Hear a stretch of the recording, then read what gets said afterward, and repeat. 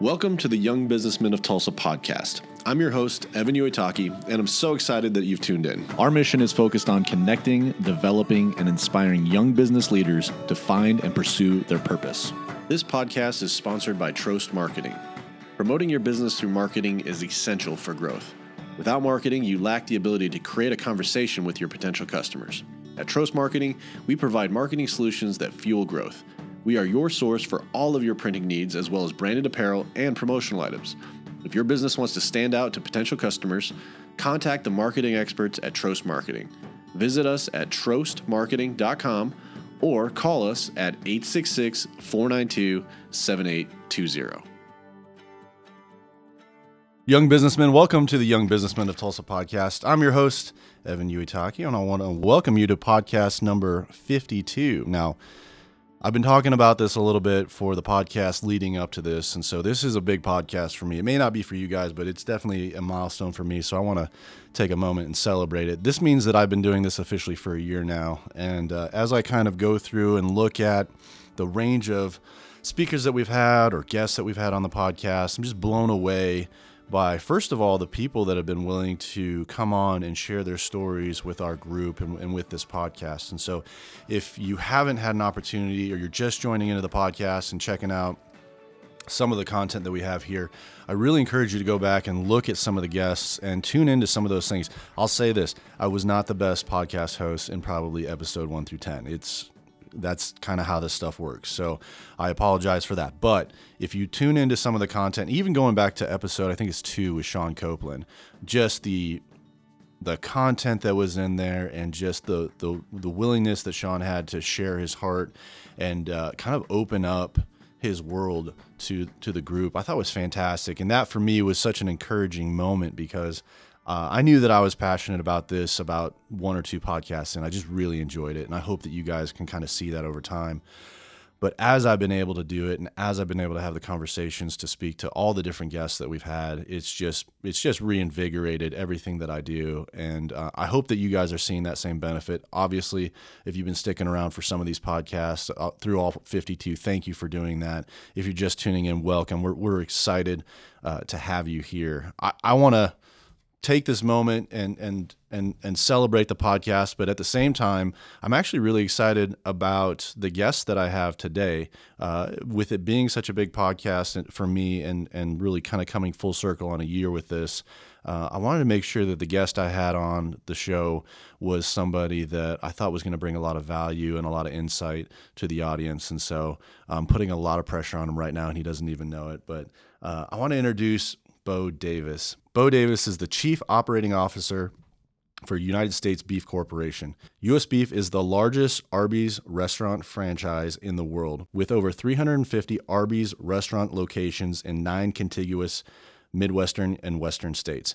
He is responsible for directing and coordinating the training, development, evaluation, and advancement of over 7,800 U.S. Beef employees working in restaurant operations. So, Bo, first and foremost, thank you for taking the time to come on the podcast. I'm actually really excited because I am not in my normal podcast spot here. I've actually come to Bo's office, and he is a podcast host as well. So we're going to talk a little bit about that. But first and foremost, Bo, thank you for joining us on the podcast, and tell the audience a little bit about yourself. First of all, Evan, thank you, number one, for having me. I've listened to the Young Businessmen of Tulsa podcast, and I've really enjoyed it. I lean on you for ideas and tips and tricks. So, I'm behind you. I'm getting ready to release episode 30. So I've got a lot to learn. You're catching me. Yeah, but you're just really proud of the work that you're doing there. And I've listened to some of the amazing people that you had on there. So to be asked to be even a part of the show is humbling and amazing. So thank you, honestly. Absolutely. So like you said, Chief Operating Officer at U.S. Beef, and I'll tell you, when I was first, offered that position, first thing I did was Google, what does a COO do? Yeah. And it is all over the board. But here at U.S. Beef, I'm responsible for the training and development of our amazing employees. And I think at the leadership level in this company, all of us are responsible for driving U.S. beef culture, which we call the compass. So that's, I feel like, if I could narrow my job down to 2 words, it's drive, compass. That's it. That's awesome. Well, I think if some of you guys are familiar with US Beef Corps, you're recognizing the last name a little bit. And so I'd like to kind of start in a little bit on that side of it, because you're actually 3rd generation Davis in US Beef Corps. So if you don't mind, talk a little bit about growing up with knowing that this whole thing was going on and what ultimately drew you to becoming a part of the company. So my biological father, some may know me from being Jeff's son. Yeah. Jeff is chairman of United States Beef Corporation. And Jeff was on the podcast. He was actually one of our mentor forums and shared, I want to say about 4 or 5 weeks ago. So you actually got to hear directly from Bo's dad.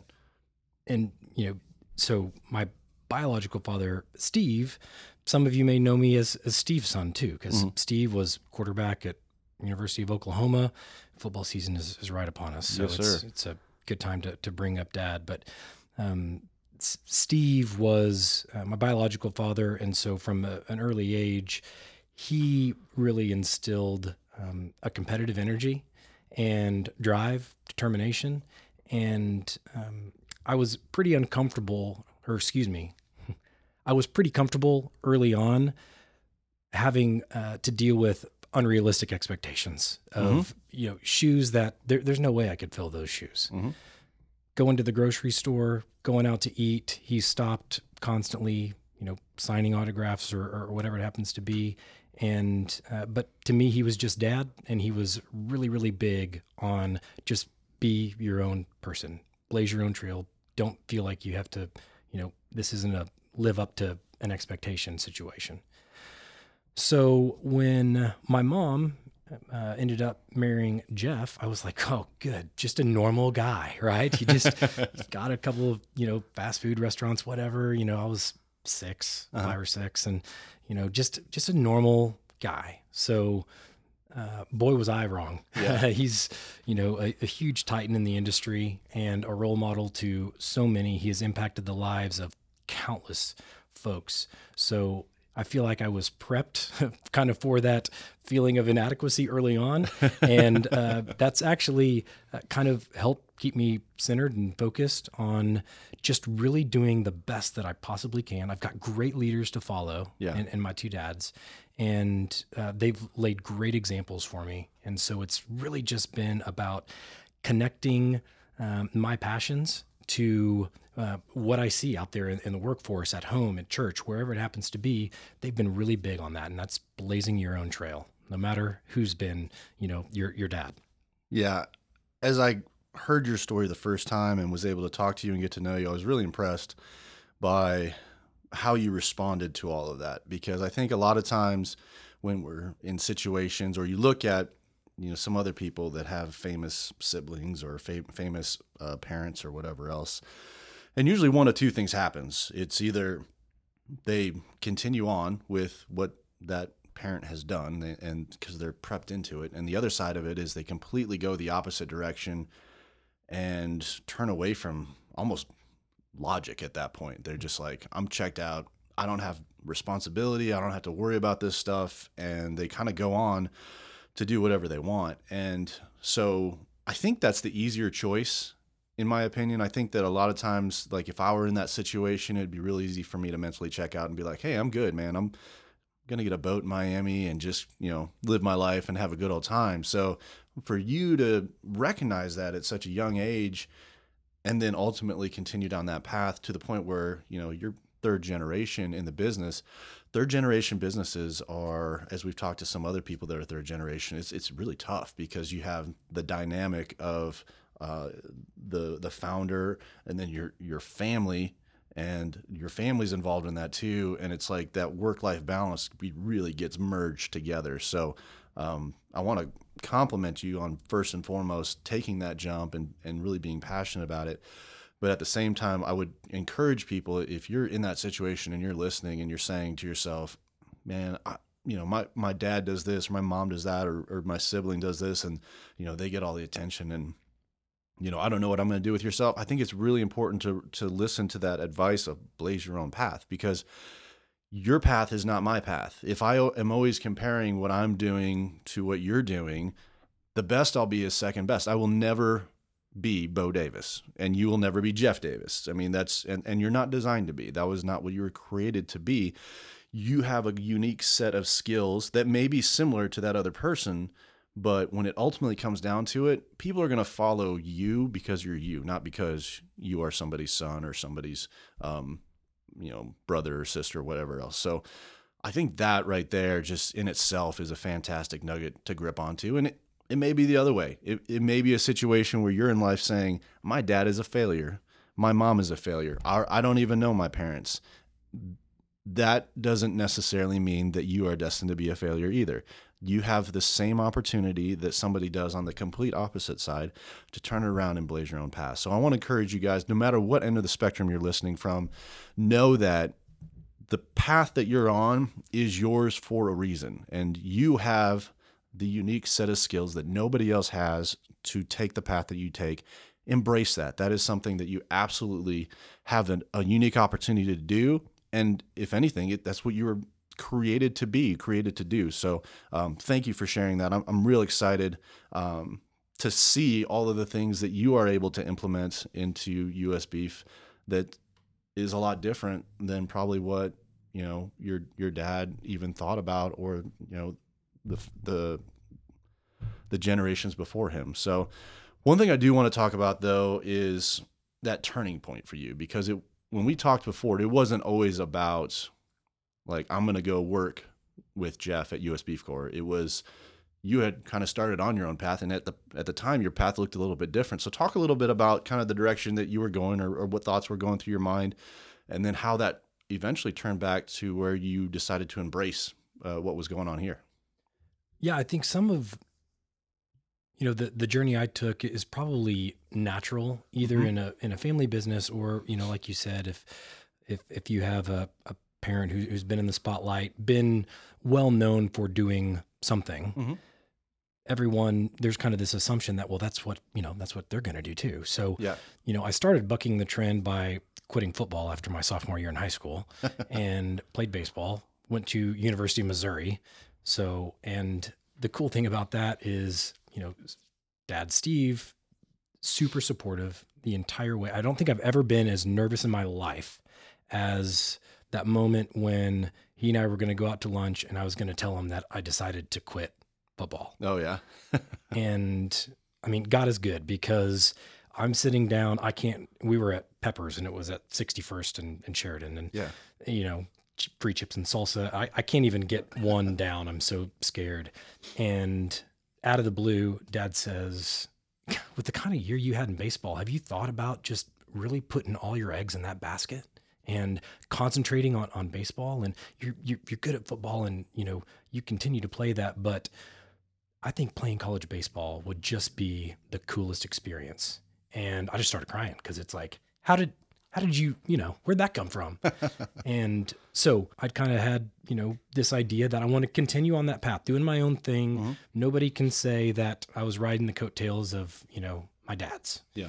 And so I kind of looked at, I played baseball. And then my last year I was a bartender at a Spanish restaurant, and really liked kind of the full service side of things. And so I interviewed with a couple of full service restaurants based out of Kansas City. Liked it, thought there was good opportunity there, but it was April of my senior year, and there's just kind of that pit in your stomach, like, this is getting ready to be real, and I'm getting ready to make a big decision. And so I'm going to get some counsel from Jeff, somebody that I knew at that point knew the restaurant industry inside and out. What insight can he provide? He didn't give me one sales pitch on coming to work for US Beef. Not one. He never once tried to recruit me. He was always open and honest about what this industry offered and what it meant to be a part of the family business, but was very much, you do what you need to do, and we'll support you. You make good decisions, and you be a good man, a good Christian man, and we got your back. He told me when I was struggling with that, he said, you need to write down the things that are most important to you, and you need to put it on paper, and then run those things through your options and see if the options of the different groups that you're talking to, how closely aligned are those things? What are you able and willing to do at these different concepts, and how tightly are those things connected? Mm-hmm. And when I did that, it was like a lightning bolt of, I want to go work for the family business. I want everything that I want and need is there. And then that I'd never felt before, there was like this sense of pride of kind of, being a bannerman for US beef and carrying the torch, and to be a third generation was really, really scary and exciting. And so that's kind of when the pivot came from blazing my own trail. And then I realized, you know what, I can blaze my own trail and still go to work for US Beef.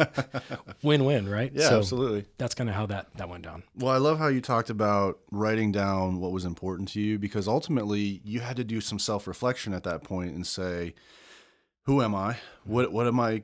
What brings me life? What's that 1 degree that Dave Jewett talks about? What are the things that I do? Like, I'm good at these things, but what are also the things that I'm good at and I really enjoy doing? And I think a lot of times we don't take that time to do that self-analysis on ourselves to say, what do I like? Mm-hmm. Am I just doing this for the purpose of making money? Or am I just doing this for the purpose of, I think I should be doing this? Or somebody told me that I'm good at this, and so therefore I'm doing it. And then you turn around and look 10 years later and you sit there and you go, I'm not happy.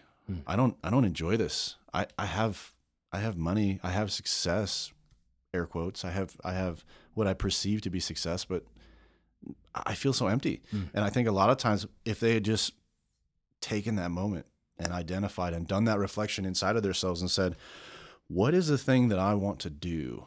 What is important to me? What do I want to accomplish? And then find the careers or find the paths that line up with that and start going down those paths. When you're able to do that, you're able to take a much more intentional path in life. I think in some of the past podcasts we talked about is the importance of your 20s, 30s, and 40s. In your 20s, you feel like you have all the time in the world. So, and it's because literally you do have a lot more time. You don't have kids, you don't have mortgage payments and responsibilities, and you're not on boards of directors and all this other stuff. You have a lot of time. So you have the ability to go pursue all the different things you want. But as you get into your 30s, 40s, and 50s, your responsibilities increase. And as those responsibilities increase, your time is constrained. And so you have to be more strategic about doing the things that are important to you. And if you're able to tune into that in your 20s and 30s, by the time you get in your 50s and 60s, you're not going to be looking back going, what happened? So I applaud you for looking back, reflecting, and taking that advice that Jeff gave you, because that was really good advice. And that's one of the reasons that we have this podcast, is we want to share those clues that success leaves behind, because something as simple as that can literally change the direction of your life. I personally wish I had done that a little bit sooner. I actually defaulted into some things because I found things that I liked and I knew that I was good at, and they were able to converge at some point. It doesn't always work out that way. So if anything, I would challenge the people listening today, take a little bit of an inventory, take a little bit of time to self-reflect. I mean, we have, just an hour during work on your lunch break or whatever it is. Take that time, write it down. And I think you'd be surprised what you see. And then it comes to like that gut check time. Am I willing to make the change to pursue the thing that I want to do? And you made that change.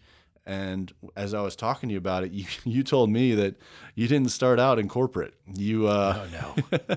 you got a unique opportunity to start from the very entry level and work your way up.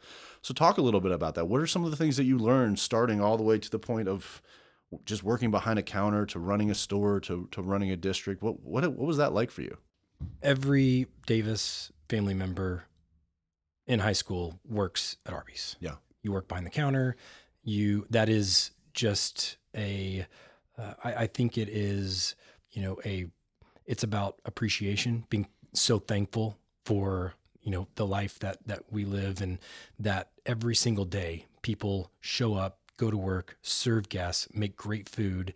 And, we are so lucky beyond belief to be in the situation that we're in. So it is good to know that it's really about the hard work that takes place in the restaurants is what has taken care of us for so many years.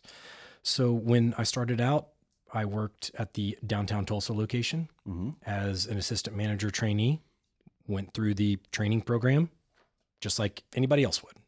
Short sleeve shirt and tie. I still have my management staff name tag over there on the board just to help keep me, focused on what's truly important. And I remember very vividly working at that downtown location, and there would be folks that would be coming down from, their bank jobs or their oil and gas jobs that, maybe I kind of knew in high school, that are like, dude, what happened to you? What? Wow. Yeah. You're working at Arby's? And it's like, yeah, and it's awesome. So can I get you a Jamocha shake, buddy? Yes. So really just, it was really important to Jeff and my Uncle John. You've got to learn operations. That is kind of the lifeblood of US Beef. There are no cash registers here at the support center. And so you've got to know what makes those tick. And no free rides, man. No free rides. If I didn't make it through training, they were not going to bail me out. They made that abundantly clear, very much so. So it was a great learning experience, and I was able to work my way up from an assistant manager. Got to run my own store at 71st and Memorial. It's no longer there, so I don't know what that says about my ability to run and sustain. They widened that road, I think. We'll just call it that. Yeah. There's other stuff, I guess, but no. And it was really at the general manager level where, people talk about that light bulb moment, and I hope that I have many, many more. Yeah. But this is the one that really changed things for me. And I'd been a general manager for about 6 months, and I had one day that I remember vividly. Anything that could go wrong went wrong that day. So my prep person, Miss Helen, was in a bit of a mood.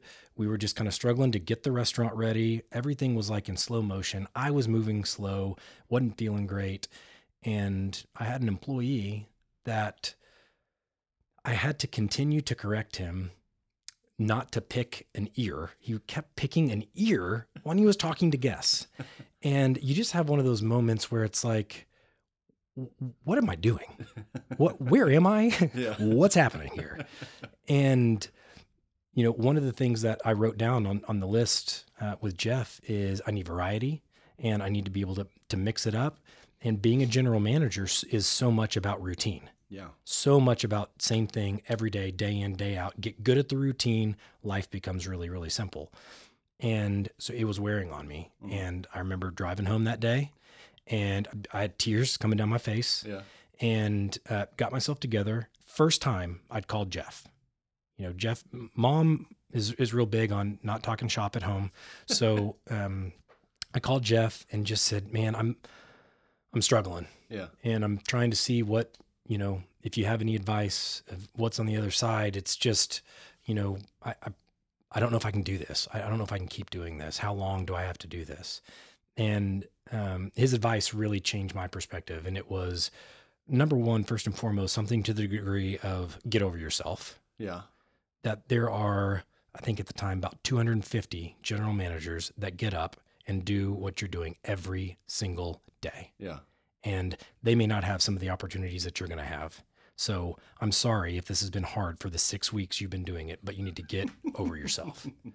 And number two, if you don't like where you are right now, if you want to move up, if you want to become a district manager, then focus your energy on training your replacement. Get somebody ready to go. That's the only way you're going to move up. I'm not going to promote you to district manager if you have not trained a general manager to take your place.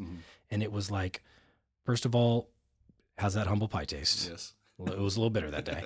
And then second of all, just light bulb of that's it. And the whole perspective changed. The next day, things changed. It wasn't routine anymore. And it wasn't system-based anymore. It was all about making good things happen for other people. And I totally flipped what success meant. And success then became, who can I put in a position to really be successful? And oh man, there's so much energy there. So much energy when you start working from that perspective. Well, I love that you talked about looking outside of yourself at that point. And you really actually were doing it in some capacity before then, because you were serving other people, but you were serving them food. But I think what you realized as you had that humble pie was that you actually had to serve your team. Yeah. And when you started serving your team, the entire world changed. And we talked about a little bit before we started recording that it's all about people. Yeah. You're in a business, you're in a service business. The product is food. It's delicious Jamocha shakes. But ultimately, it's a person-to-person interaction. Whether that person be the customer, whether that manager be to employee, whether that be district manager to manager, whatever it is, all of the relationships, all of those different things come together to create what is US Beef Corps and ultimately your culture, which I definitely do want to talk about. But I love how you were able to kind of show in that story and kind of share with us the things that you went through with that, because I think that's something that people go through on a daily basis. You know, there's that little bit of self-pity, that little bit of what have I got myself into? And it's okay to have those feelings. That is completely normal. That's not something for you to look back and just be like, man, I hate my job. It's just, this stinks. Every day is the same, and it's just not good. People that are successful have those feelings. People that are unsuccessful have those feelings. That's normal. What separates the successful people from the unsuccessful people is what they act on, what they do, how they take that information and make it their own and change it. And I think that once you kind of had that seed planted in your mind of, in order for you to grow, you need to teach somebody else. And that's where that difference came into play. If you start going above and beyond the job that you are contracted to do or that you've agreed to do, that's where promotion comes. Because if you do exactly the job that you were hired to do in that store, he would never need to move you up because you're doing exactly what he wanted you to do. But when you started going above and beyond and looking to develop people to replace you, that's when the promotion came, because you actually covered the things that you needed to do. And you went above and beyond, probably above and beyond in the capacity that, you weren't getting paid to go above and beyond to do that. But by doing that, that's where the promotion came in. Yeah. Awesome. Well, I want to skip ahead a little bit now because, talking about all those different things is great, but now we're in a completely different role. Now we're in the corporate office. You're still pretty young. That's why you're on the Young Businessmen of Tulsa podcast. But Right on. when you're a younger guy coming into corporate, you find yourself COO of 7,800 employees. That's a lot to kind of process. And I'm pretty sure you Googled COO on that and scrolled through that for quite some time. Whenever you did that, I think what happened when I was talking to you was you kind of tried to figure out, like, what am I going to do to make this my own, right? And we talked a little bit about culture, and you told me a story of in 2015, you really realized that just saying that you have a culture is not enough. You actually have to be intentional with creating your culture. So if you don't mind, talk a little bit about how you got to the point where Compass became your culture, where it became defined, and ultimately how implementing that culture has really affected change in the US Beef Corps franchise. So first and foremost, we've always had a very strong culture and a very unique culture. We started in 1969 and with one restaurant. Yeah. So that's a lot of growth. And, we've expanded obviously quite a bit. And especially over the last, 5 to 10 years, the expansion has been huge. So the culture has always been strong, but it's been very much an approach of once you come in, you'll feel it, man. Yeah. We don't, It's all we goosebumps. that's right. Yeah. We kind of rejected the standard corporate culture jargon because I think we were so afraid that it was going to be a mission statement in the lobby or core values on the wall, and it would just ring hollow. And that is almost worse than having nothing. In fact, in my opinion, having a culture that nobody follows is worse than saying you'll feel it. Yeah. So I think that was our initial fear in terms of really crossing that line of saying, okay, we're going to do some work here. So a couple of things happened. Number one, we went in and acquired about 50 locations in the Denver market. Mm-hmm. And that included some stores in Wyoming and Idaho. This was the first time that I can recall and that I'd been a part of an acquisition where we took over restaurants from a company that had a very strong, clearly defined company culture. Mm-hmm. And so I remember going up to Denver and I was meeting with the leadership of that region and from the former company that were going to be transitioning over to US Beef. And most of their questions centered around culture. And I found myself very uncomfortable trying to explain. I could tell that saying, you'll feel it, mm-hmm. Once you work for us a while, you'll feel it, you'll get the hang of it. We're very hands-on. We do this and we do that. You'll get the hang of it. I found myself very uncomfortable because I could see by the look on their faces that was not good enough. Mm-hmm. And that immediately kind of put them in an apprehensive position where I don't necessarily know how to be successful here. Yeah. Because I don't know what's truly important. Mm-hmm. And this guy's just saying, I'll feel it. Yeah. Well, let's hope, yeah. Right? So that was kind of the first thing was when we're trying to onboard, a large amount of folks, having something to say, man, this is who we are, mm-hmm. would have been really, really helpful. Second thing, and this is kind of a weird way to kind of get hit upside the head with a brick of truth. I was looking for a provider for a learning management system. We didn't have one. Yeah. We didn't have any e-learning or any online training. That was a project I was working on. I found a group that I loved. Their content, they created content and they had a learning management system, and it was like perfect. Mm-hmm. And I thought they misquoted me when they gave me the price because I was like, oh my gosh, they don't know how much that's worth, but this is great. And I got an email from the CEO of the company. I dealt with him maybe once, but I've been talking to salespeople mostly. And he basically withdrew themselves from consideration of being our partner. Yeah. Because he felt like our industry, our concept kind of flew in the face of some of the values of not only their company, but of some of their existing clients. Wow. And my initial reaction was very naturally, what? You're whatever, dude. You are an idiot. Yeah. Do you know how much money you just tossed? We're going to have eventually 8,000 employees on this deal. So fine, idiot, go ahead. Yeah. Write us off. And then one of those things that just kind of kept grinding on me of, is there anything at US Beef that we hold so dear mm-hmm. that would cause us to walk away from an opportunity like they did? Mm-hmm. All their faults, whatever, it is very clear to me what that organization, what's important to them. Mm-hmm.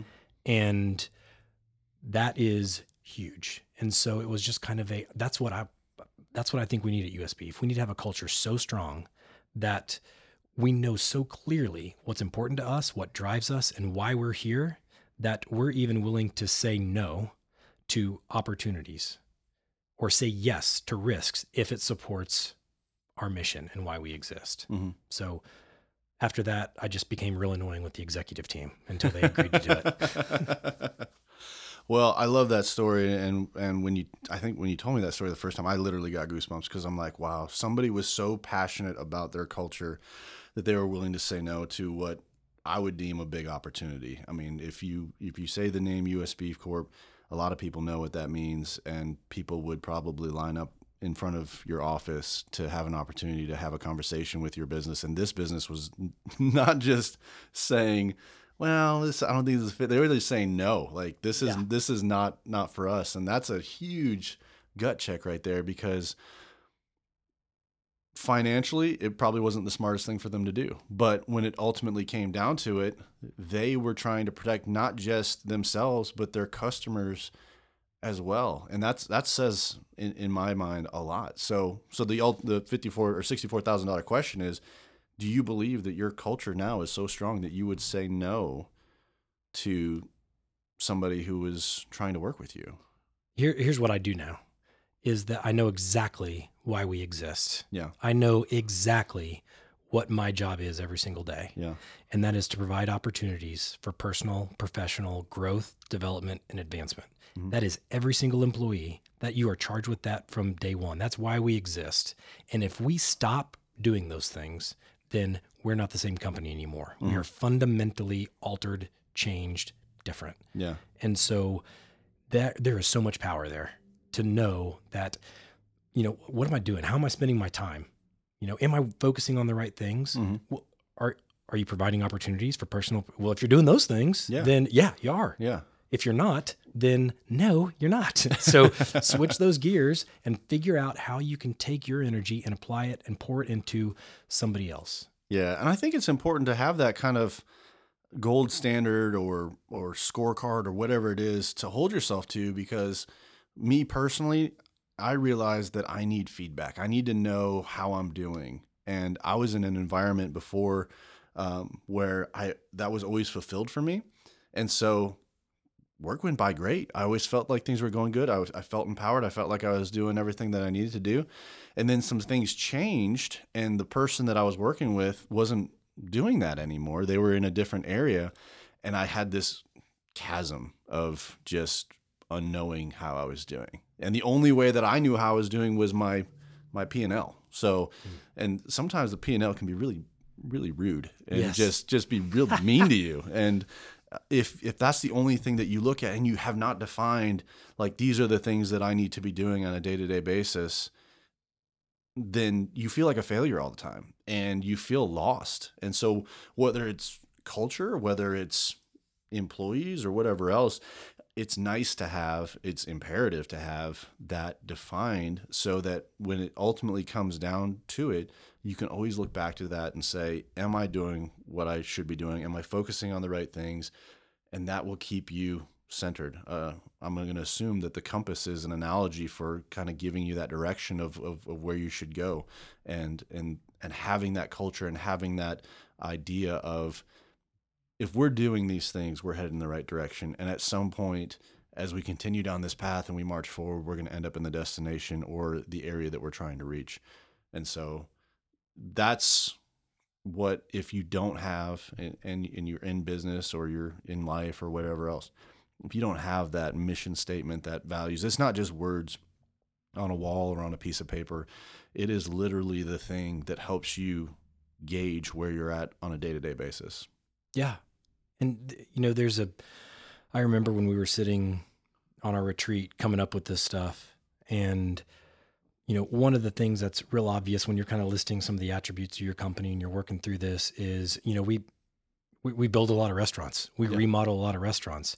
And if you can imagine what it does for you when you know that you're building lots of restaurants to provide opportunities and jobs, as opposed to building opportunity or building restaurants for sales. And so we got to develop people. Yeah. So which one is really driving? We're building restaurants so that we can live out our mission and provide opportunities. We're not doing it for sales. If that's, that is a lovely benefit of it, but we are here to provide opportunities for personal, professional growth, development, and advancement.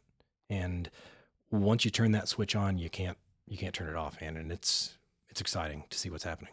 And I'll say this, when you're doing it just for the sales, customers can tell. Oh yeah. They know. I mean, for sure. If you're in that situation where your business is solely sales focused, the quality goes down, the customer service goes down, just everything just starts to get sucked into that vacuum. And next thing you know, it's a shell of what it used to be. And you're sitting there going, man, remember when such and such used to be a cool place to go to, and you just wanted to walk around and you just wanted to be there. You just wanted to be a part of it. And now it's just like, all they want to do is sell you a lotion or whatever it is. It completely took all of the experience out of it. And so if you're in that situation and you're sitting there going, man, are we that sales focused? Ask your customers, ask your employees. They'll tell you. And unfortunately, they'll probably be pretty honest with you. Oh yeah. They'll tell you exactly which direction you're going because they're on the front lines. They're the ones that are talking to the customers. They're the ones who are in that entire situation that basically powers the entire operation. They're the ones that know. Yeah. I want to talk a little bit about your podcast because Okay. since we've talked about culture and we've talked about kind of your path coming into this, I found out about your podcast and started listening to it because I wanted to get an inside look at your culture and what you guys were doing to create culture here. And I love the idea of having a podcast as not just something that is for everyone to hear, and granted, everyone can hear it because I was able to find it, but really the market or the niche that you're honing in on is your team who's out there on the road and they're going from store to store and location to location. And these are the guys that are actually communicating your culture to the people working the registers, working all of the different, what is it, the slicers? Oh yeah. Slicers? Slicer, man. They're communicating the culture to those people, and those people need to know it, but they don't have the opportunity to hear it. So this is something that you created to specifically speak to all of your employees all across the country, and it gives a real intimate look and personal look at the different people that run the different operations and that influence pretty much everything that goes on in the stores. There's some fantastic stories about Jeff in there talking about how he is and his personality. And so I think at some point the people listening are going to know you more than they ever could know you. So by the time you actually see them in person, it's like you hit it right off because they know that entire history.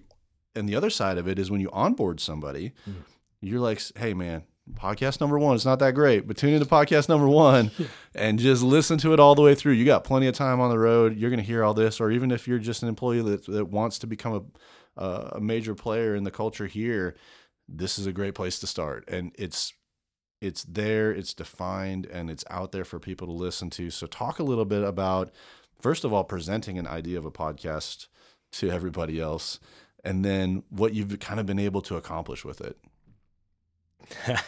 That's good question. Solid. And thanks, man. I really appreciate that, first of all. So it kind of started, we did a kind of a rough time motion study with some of our multi-unit leaders. So these are folks that have multiple restaurants, either in a regional director capacity or a district manager capacity. District manager has between 5 and 7, and a director can have anywhere from 20 to ultimately 50 that can roll up to them. And a lot of time, we were trying to figure out how we could best serve, impact them, and eliminate clutter. And eliminate the stuff that really isn't adding much value, but we're just doing it because we've been doing it forever. And when this, study came back and we're looking at it, we're like, oh my gosh, like the windshield time was off the charts. Yeah. And we were just kind of sitting around, and I think everybody kind of had the same approach as like, well, they're probably making phone calls at that time, and, they're probably, listening to music. Maybe it's some unwind. I don't know, but hopefully they're staying productive and, working hard still. And, so that kind of, again, sat on me, was heavy on the heart, and thought, man, if we could capture that time and turn it into something that's culturally beneficial, that is somewhat of a, energy recharger, a compass, connector, then that would be a huge, huge thing. That would be really, really exciting. But I didn't really have any idea what to do. And so I listen to podcasts quite a bit. There's some great stuff out there. And I thought, well, I'll give it a shot, And so I didn't know anything. Yeah. Knew nothing. Couple of, a lot of mistakes, a lot of boo-boos, and just decided to present the idea at our vice president's retreat in December. And so I stood up and said, hey guys, I'm really thinking about doing a podcast, and I want to focus it on Compass. I don't want it to be like corporate-y announcements, and I don't want it to be a spoken email. Yeah. I want it to be stories about our employees. And it went dead quiet. And I was like, oh man, that's not good. And then finally Brett Pratt, our president, kind of looks up and raises his hand and he goes, Bo, what's a podcast? And everyone was like, thank you. And so I was like, oh yeah, it's basically an audio file that you can go pull at any point in time and listen. Yeah. And so went through that and got it started. And like I said, I'm getting ready to introduce episode 30. Yeah. And it's been really, really neat and humbling. Some of the stories that I've been able to capture just from doing this, I don't know that we would have this information otherwise. So one of the great things is this is an outlet where people communicate with the show, compasscast@gmail.com, and they send stories of things that people are doing. So one quick example. Yeah, go. There's a kid in, his name is Logan Fowler, and he's in Concordia, Kansas. Awesome kid. He's assistant manager for us. And there was an employee there, team member that works 2 jobs, and his car broke down.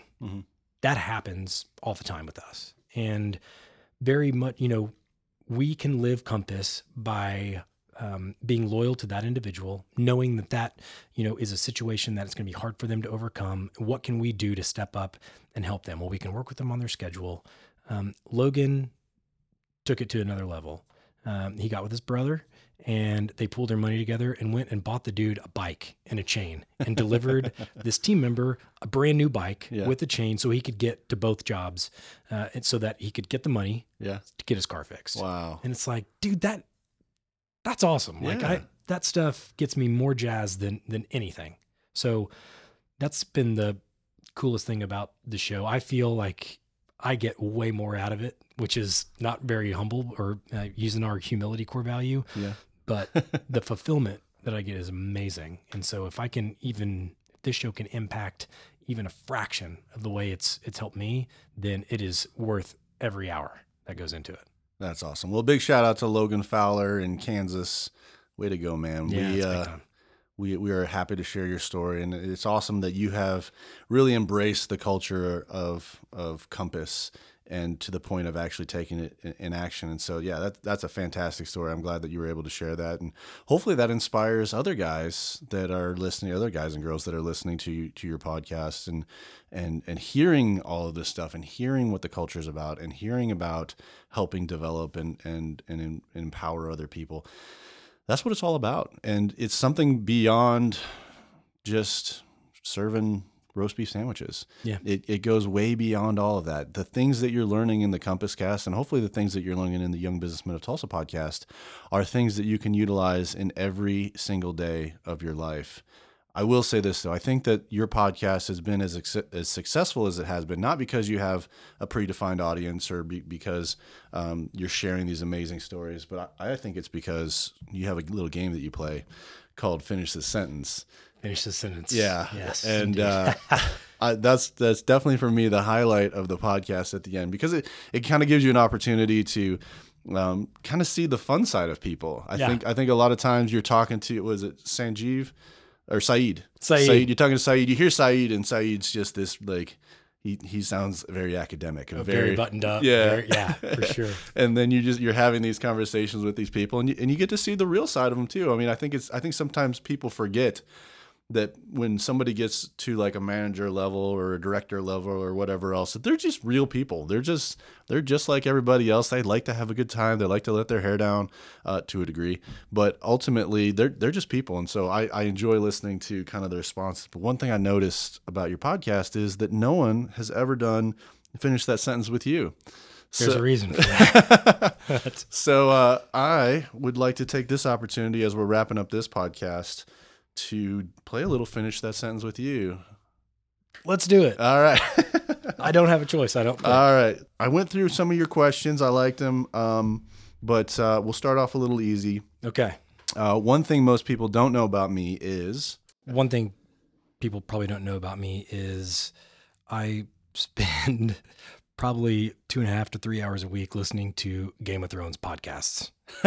breaking down the stories, the theories, the characters, all the different houses, all the different kingdoms. So yeah, I'm borderline obsessed. So most people probably don't know that about me.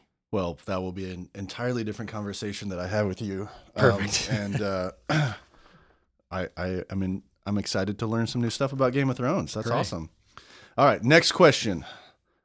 This question is actually inspired by your Disc Analysis Okay. podcast, where you tried to identify each personality of a Friends character. The Friends character that I most relate to is...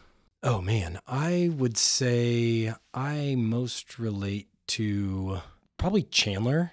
Okay. And I think it's because I totally get his sense of humor. He's very sarcastic. Yeah. I'm really sarcastic.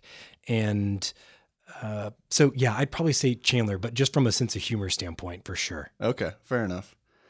If they were to make a movie about my life, the actor that I would want to play me is... If my grandma was here, she'd be like, Matt Damon. You and Matt Damon look alike. And it's like, Grandma, no, we don't. But yeah, I'd take Matt Damon. Oh, there you go. Okay. Yeah. I'm not saying I look like Matt Damon, but just to make Patty Cake happy. That's what Okay, I'd do. fair enough. Fair It's enough. for Patty Cake. There may be a Matt Damon picture in the show notes. Yes. My go-to karaoke song is... Oh man, I don't do karaoke very often, but maybe like my go-to shower songs Okay, fair enough. are all like 80s power ballads sung by women. So Pat Benatar, Bonnie Tyler, all of those are Little Heart. yeah. Yeah. Anything that just really calls you to dial in to the passion. Uh-huh. Those are great shower songs. I sound amazing in my shower and nowhere else. Nowhere else do I sound. I feel like that answer could have been given for question number 1. Yeah, probably. That would have worked. All right. Ugh, this is not good. This is why this doesn't happen. Well, what our audience doesn't know is that Bo has promised me that I will be on Compass Cast. So I'm sure the favor will be returned. Yes, you went first. Ultimately, I can't wait for the questions that I get. All right, I have one last question for you. Got it. And this one's more tied to the YBT podcast. My message to young business leaders is... My message to young business leaders is to learn right now how to get comfortable being uncomfortable. If you look back at anything that you've done that has really created positive change, that has really influenced people, that has really made a difference, that came with a certain level of discomfort, anxiety, fear, and those emotions are easy to tap into and to recognize. And so a lot of times when I feel those, I know I'm on the right path. And so don't run from those, lean into those. And so that would be the advice I would give, is to become comfortable being uncomfortable. That's fantastic. I think you've been listening to some of the Young Businessmen of Tulsa podcasts, because we talk a lot about being uncomfortable and forcing yourself to be uncomfortable, because uncomfortability leads to innovation. And innovation happens because you see something being done a certain way and you know that it can be done differently, but in order to make it happen differently, you have to get yourself outside of the way that you've always done stuff. That's that comfortability point. So I love that you said that, because that's a whole nother topic right there that I just love to dive into. But anyway, Bo, thank you for taking the time to speak to our audience, to share your story with us, and to tell us about your shower music. That's that was some great information right there. But ultimately, having the opportunity to have you on podcast number 52, I'm really excited to share this with our audience. And I'm excited for the next 52 and the 52 beyond that. I have to get myself uncomfortable to find people to talk to. These conversations don't just happen. Reaching out to somebody who I believe to be at the pinnacle of success, or somebody that I see that's being successful in business, there's a lot of things that go through my mind in terms of that imposter syndrome, where I'm just like, man, I don't know that this person wants to talk to me. I just have this little podcast that I record, and I start to justify all the reasons why they would say no to me. And getting yourself outside that comfort zone, taking that risk, and putting yourself out there helps you get to that point where you can have not just 52 podcasts, but hopefully 500 podcasts and beyond. So, Bo, thank you for being on, and listeners, we'll catch you on the next podcast. Evan, thanks, man. Congratulations. Young businessmen, thank you for listening. I hope you've enjoyed this podcast. And if you'd like to learn more about the Young Businessmen of Tulsa, check out our website at www.ybtok.com or email us at ybtoklahoma@gmail.com.